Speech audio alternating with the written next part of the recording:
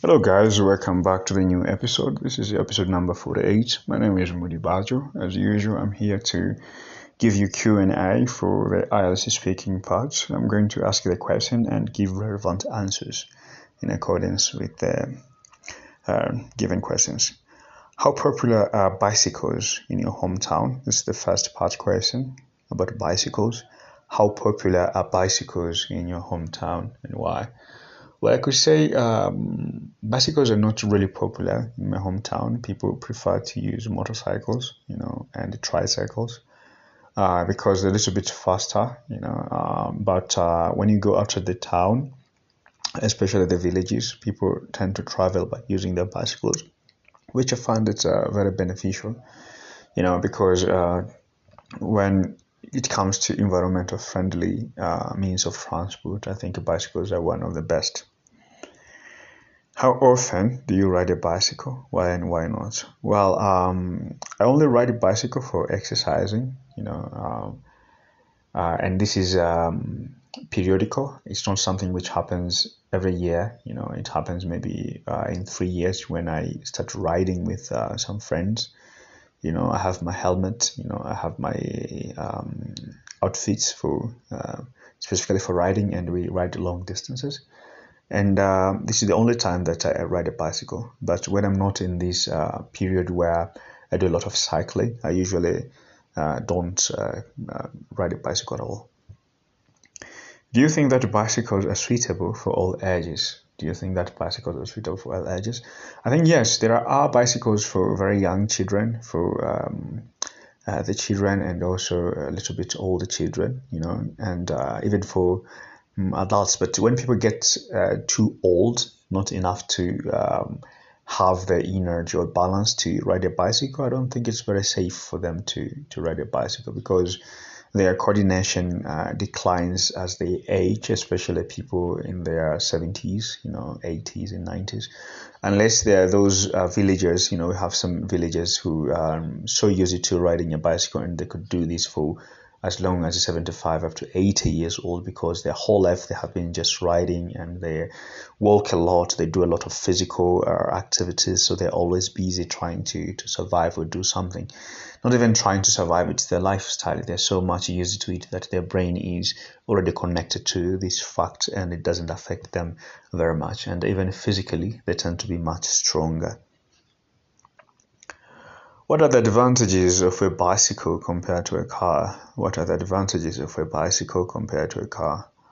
Well, as a person who loves exercising, when I ride a bike, I feel like I'm exercising at the same time. So it's not only traveling to another place, but it's also exercising. A car is much more relaxing and comfortable. When you're inside a car, you don't actually use a lot of physical innards, and the people who drive to work and sit all the day at work and they don't exercise, they tend to sometimes have overweight or problems or kilo problems, So if they were to use a bicycle, I think they could have much more healthier lifestyle. Plus, the bicycles doesn't cost much as the cars, and you don't have to buy gas for the bicycles, or to pay some kind of insurance, So it's all advantages when it comes to bicycles, both in terms of health and finance. So if you are in an environment where you could actually ride a bike instead of driving a car, I think it would be a much more better alternative.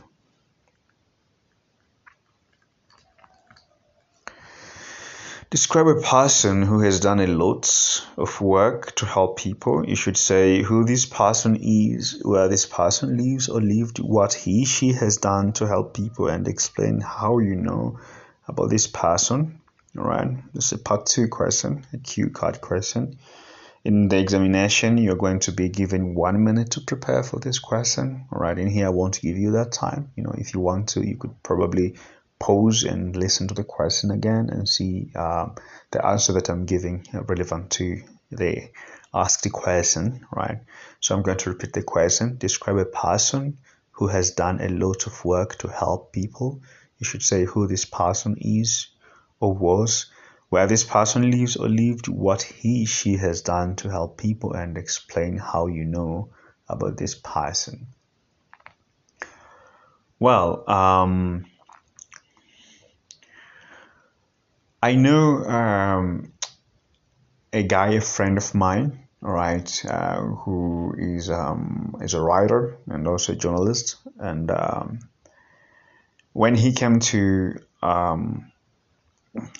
our team, we would say, like, we have this group, where we call ourselves a team. We play basketball. We sometimes attend to some competitions, even though a lot of people don't like him, but they listen to him very much. He's very critical, and it was just something that we needed, a figure of a brother who could actually point out our mistakes. He's not perfect, and he doesn't think he's perfect, but he's honest enough to point out the mistakes, especially of the young ones, insisting them in reading, exercising, being competitive, striving, fighting.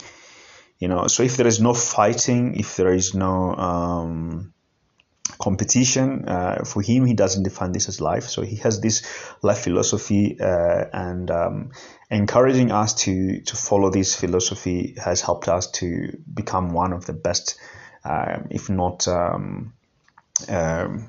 the only super competitive and very disciplined and very courageous, brave group of people, we could ever be. So we're like 80 something people, but the very close cycle is about 15 people, and these people's mentality towards life itself and towards the game has somehow changed because of his views of life, so and I get to know this person, as I mentioned before, through basketball, and I was the one who actually invited him into playing with us for the first time in our group. So I was playing and I saw him sitting outside with his girlfriend, and they were just watching. He was talking about basket and all. And then when I went to sit nearby, he saluted me, and we exchanged words, and says, like, if you want to play, you could also play on my place in the next match. So he entered and I was outside watching, so that's how we became friends. And since then, he even rented one of his houses to me when I was living back in Istanbul. So we become really good friends, and the effect he has had to all of us, and the effect we have had to him as well, has been a life-changing effect.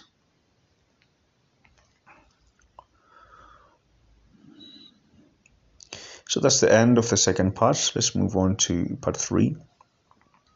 Helping other people in the community. The first question is, what are some of the ways people can help others in the community? Which is most important, right? I think helping in the community, as an educator, you always start thinking through education, educating people, educating the mass, educating the people around you is one of the responsibilities, one of the most important responsibilities of educators or any kind of trainers. So I think to help your own community, instead of judging the people, you have to try to educate them. You judge them later, after they have failed to actually apply what you have taught them. But before teaching them, before exposing them, before giving them direction, first of all, you must try to educate them. Another way is involving yourself into community works.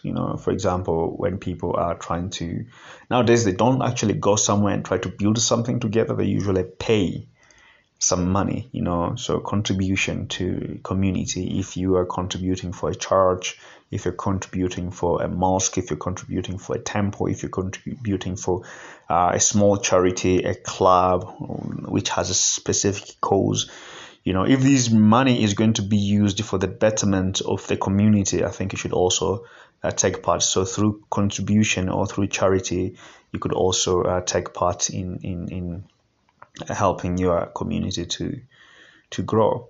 But one of the most important, or I could say the most important one, is through personal growth, because you are going to inspire a lot of people around you, both adults and children, when they look at you and the way you conduct your life. So if you're a hard-working person, you might inspire people to work hard. If you are a very successful person at school, for example, the impact that I have had to my own family and my nearby relatives, at least that's what I believe, is me being very intuitive and a very positive when it comes to self-improvement, chasing and trying to find the education all over the world, trying to improve myself, whether they knew it consciously or subconsciously, but somehow I feel like I played a part of setting a good example as a big brother to the ones who are younger than me.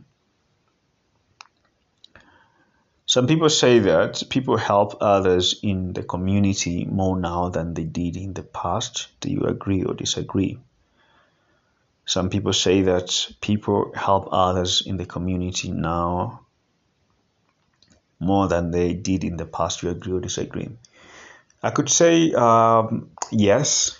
People nowadays help more than they used to help in the past because it's much more easier to see people's problems thanks to the social media.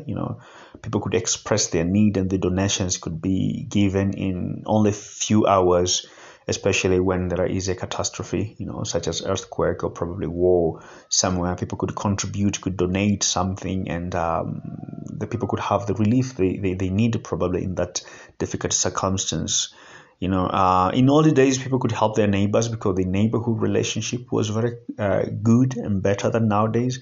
But nowadays, people could even help people who they have never met in their life, as long as they know that in a certain part of the world there is a specific problem, and I think I might take part to solve this problem. So I agree that people nowadays help in the community more than they used to help in the past. So we're going to talk more about community services.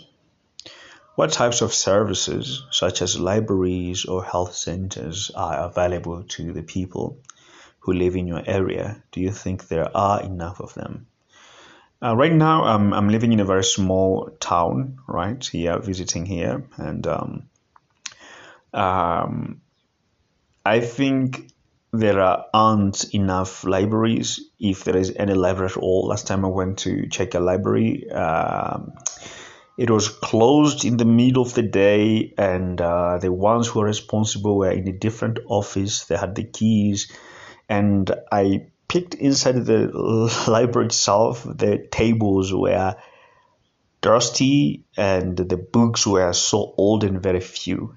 So I wouldn't say there is a library. It's just like a name. It's a library, but it's not a library. So when it comes to healthcare centers, they only have one big hospital, which is not enough, and most patients are forced to travel for 3 hours to a different part of the city, different part of the town, to the city actually, where they could get most of the services. Even that is not enough because those hospitals cannot do everything, so it's a very big challenge when it comes to these type of services in this very space.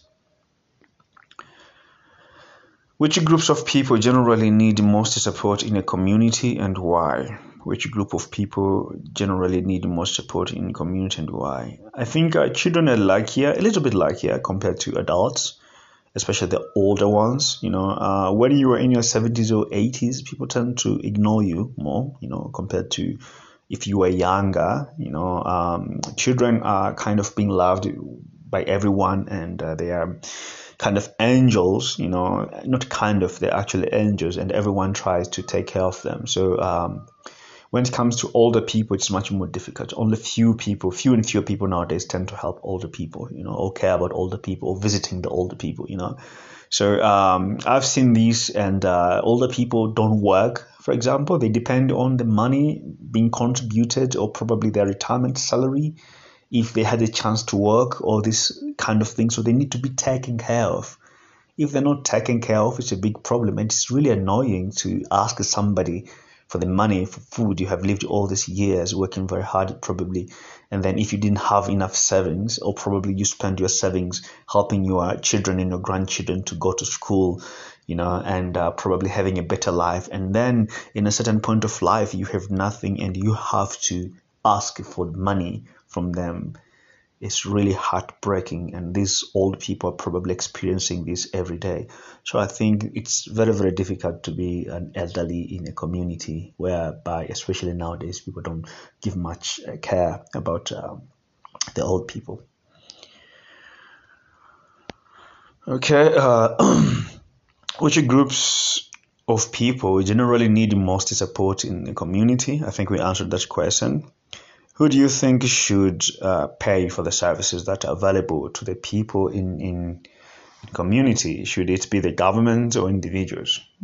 So I think this is an interesting question. We have answered the similar question in the past episodes. It was talking about who should be funding researchers, whether the government or individuals. So my answer is going to be similar to the answer in the previous episodes. I think both individuals and government could work together. Government could take its part, especially the government, but also individuals shouldn't hold back just because the government is not doing something. For instance, if an individual could help the government to build a coach for the young people, probably they could find a way to even be paid back by the government, in terms of installments. Or even if they're not paid, maybe the government or the people could name that coach, for example, after him. He could build a hospital, for instance. It doesn't have to be done by the government. So if people have enough finances, they could build a hospital. And this private hospital could actually help to solve most of the problems, that these people could have. So I think it's the duty of both the government and individual to help the development of any community. And in return, a developed community also helps these individuals if they have set a business, or the government if they have invested in specific projects, to earn back their efforts. So any developed community always pays back in one way or another, directly or indirectly. So that's for the last question for this part. And I'm looking forward to see you in the next episode. You know how to reach me when you have any kind of question. Don't hesitate. And thank you very much for your time and for being such a consistent learner. I'm wishing you all the best and seeing you in the next episode.